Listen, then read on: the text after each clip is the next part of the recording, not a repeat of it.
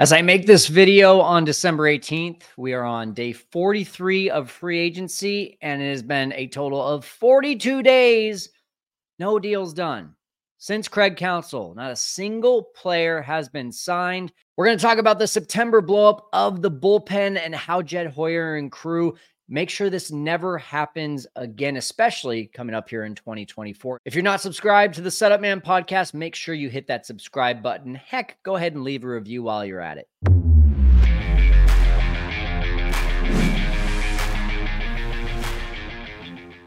Like I mentioned, we're talking about the bullpen today. I did already do a starting pitching breakdown. If you missed that video or podcast, go check it out. We're talking all things Chicago Cubs for their offseason. It has not been a pretty one so far, and especially after starting out super strong and coming out with that statement of Craig Counsell, it just feels like it's been a deflated balloon the rest of the time. Again, 42 days, no deals. But now's the time that we start looking at how to fix this bullpen. In 2023, you see the numbers, 13th in ERA at 3.85. That's actually pretty dang good. That's the best ERA that their bullpen has had since 2018 when they led the NL in ERA at 3.35, and that was actually second best in the majors to the Houston Astros. This year, they were 7th in strikeouts, which was an improvement. 5th in home runs allowed, so definitely some good numbers there, but 24th in walks. So walking too many guys makes those home runs hurt a little bit more. The problem really, though, as we all unfortunately remember, was September. In that month alone, they lost 5 games that they held a lead in the 8th inning or later. Guys, in the last 50 years, that only happened 2 other times in a month. That just tells you how much of an implosion this truly was.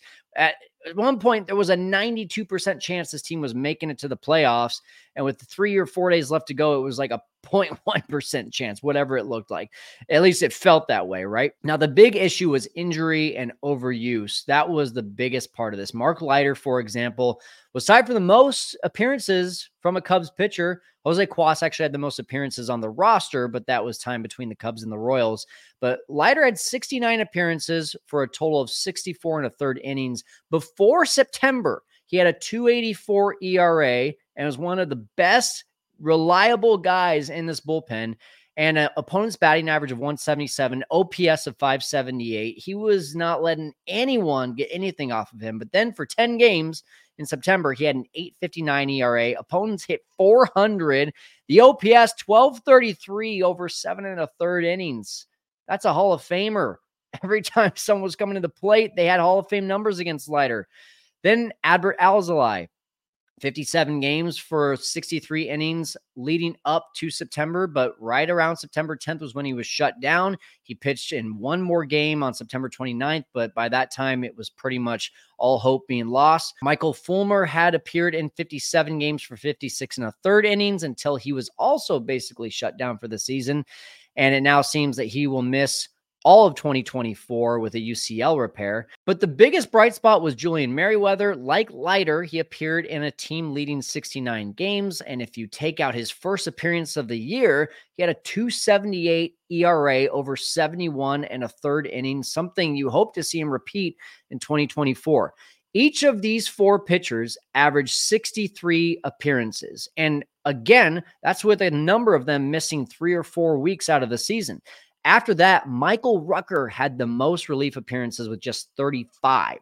So you can kind of point at Ross for overworking the guys, or you can point at the front office for not giving Ross enough weapons there. Either way, the past is the past at this point, and the front office really needs to kind of take this 2023 and learn from those mistakes. So before we talk about how to actually fix this bullpen, let's get a picture of what it looked like if we started the season today, assuming the Cubs carry 5 starters, 8 relievers, and maybe a 9th reliever, but we're going to assume 8 for right now. We've got Adbert Alzolay, Julian Merryweather, Mark Leiter Jr., Daniel Palencia, Luke Little, Javier Assad, Jose Cuas, and some combination of probably Hayden Wesneski and Keegan Thompson. Now, there's some serious potential there, but we, again, want to stop talking about potential. We want to talk about what is a great best-case scenario and a worst-case scenario that we can live with, not the other way around. And so for that, we're really looking at three different routes to try and fix this bullpen. Number one, no one's going to be excited about this, but sticking with the bullpen as is. Even though there's no Michael Fulmer, even though I think this bullpen on paper is not what we want to go into on the season, it is still much better than day one of 2023. Ross had no defined closer. He had a bunch of experiments going on. And it really took the first 2 months of the season to kind of figure out all of those roles in the bullpen. With this bullpen, though, you have the defined closer in Alzolay. You have a defined setup man in Merriweather, and a number of different options that you can kind of get through those 6th and 7th innings. And honestly, I don't know about you, but I was begging for David Ross to pitch Luke Little in higher caliber, higher leverage situations. Little did nothing but impress in his very few appearances that he got. 6 2/3 innings, 7 appearances. He struck out 12 and only allowed 5 hits. But the crappy part about this was that Ross never pitched him in big game situations. They were either behind or they were ahead big in all 7 of those appearances. So if we see the same Luke Little in the very limited time that we got in 2023, but over an entire season in 2024, that could be like adding a big time lefty without going out and spending a bunch of money. Speaking of big time lefties, I've got one that's coming up. You can probably guess who he is. He's out on the free agency market. We'll get to that in a second. The other guy I want to talk about is Daniel Palencia. He's also a guy that I would really like to see more of in 2024. He wasn't by any means lights out during 2023, but he had his moments. 16 of his first 19 appearances, he put up zeros. And he had a 3.32 ERA in those first 19. But like the rest of the Cubs bullpen, major struggles in September, posting a 5.73 ERA in 10 games. And if he's going to contribute in 2024, I think the biggest thing that you'd like to see him do is tighten up that command and miss a lot more bats. When you're throwing 100, 101 miles an hour, there should be more than just barely a K per inning. Now, I'd also love to see Hayden Wesneski and Caleb Killian and Keegan Thompson figure things out, but at this point, I'm not putting any of my eggs in that basket. There is, however, Javier Assad, and Assad really ended up taking that Keegan Thompson kind of role in 2023, and he was magnificent at it. It really was not unusual for him to throw 3 shutout innings or be in a high leverage situation in the 7th or the 8th inning. And so if he can repeat that kind of performance again, and maybe even make a spot start here or there, you could be looking at a really reliable 5, 6, maybe even 7 guys to take on the load rather than just Ross's top 4 like last year. The next option is the farm system, and that's really what Jed Hoyer has hinted towards being excited about for the bullpen. So there's a lot of hype around guys like Jackson Ferris, Cole Franklin, a few others, but if we're talking about immediate impact, I think that's going to come from Ben Brown.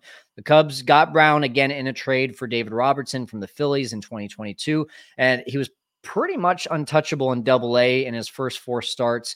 And then he was promoted to Triple-A right away, struggled a bit. He started 15 games, posted a 4.85 ERA. He missed all of August with an injury, but then pitched out of the bullpen in September, which seemed to be a telling sign of where the Cubs saw him going. It still didn't get much better. His numbers weren't good from the bullpen, but I do see that as Brown's quickest route to the majors. He could get that Justin Steele kind of treatment. If you do remember when Steele came up, he was in some lower leverage situations. Then he got kind of into some higher leverage situations and then eventually making some spot starts. And now he's pretty much the ace of this team. I can see Brown being eased in that way. And especially, I mean, he's 6'6", and that kind of fastball touching 98 from the bullpen, that could be a great internal addition from the farm system. The only problem is that he and Hayden Wesneski have been in a lot of trade rumors recently. And that leads me really to the final option here, which is the open market. A trade could definitely happen. It could be one of those 2 guys I just mentioned. But since there's really not been any trade rumors about the Cubs getting anyone in a trade for a bullpen piece, I'm just going to focus on the free agents. Chicago has really been linked heavily to Robert Stevenson and Josh Hader. Now, aside from Hader's ties to Craig Counsell, I just don't know if I see that as realistic. He's been heavily disliked in Chicago for a long time, mainly because he's damn good. And he's probably going to get one of the richest contracts in MLB history for relievers. He also seems like a poor fit for the clubhouse. If you remember, Hader refused to pitch for more than 1 inning when Bob Melvin told him to warm up for a 4-out save.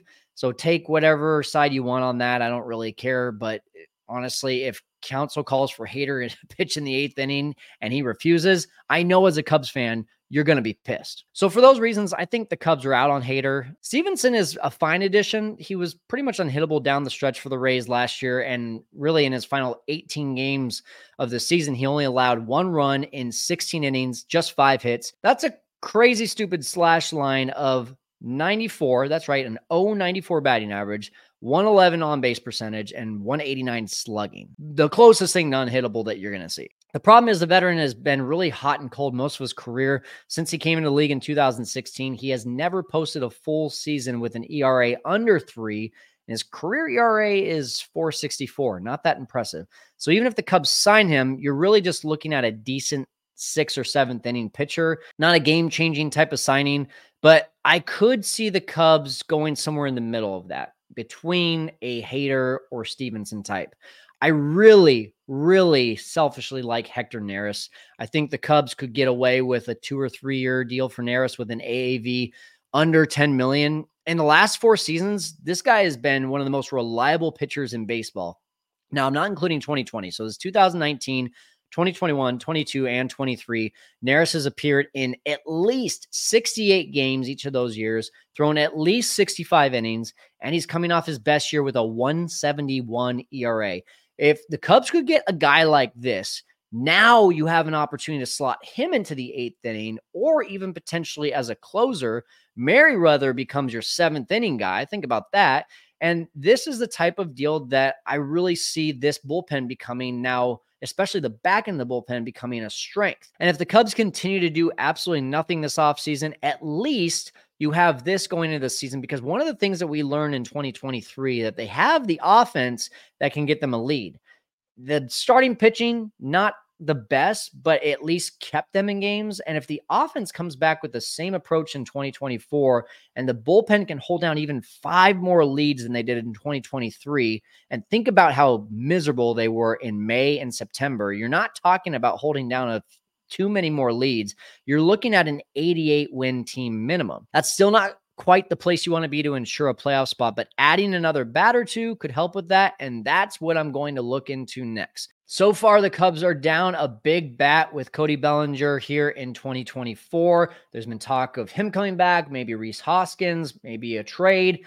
What is this offense going to look like coming up in the new year? Make sure that you're subscribed to this channel so you know when I drop that episode. We're going to really do a deep dive into this offense and who's out there and who looks like a good fit for the Cubs. Well, Cubs fans, here's to hoping that I get to erase that 42 off the board and put a big old 0, because I'm waiting for a deal. Let's make this thing happen. For now, I'm going to go put my arm on ice. We'll see you next time.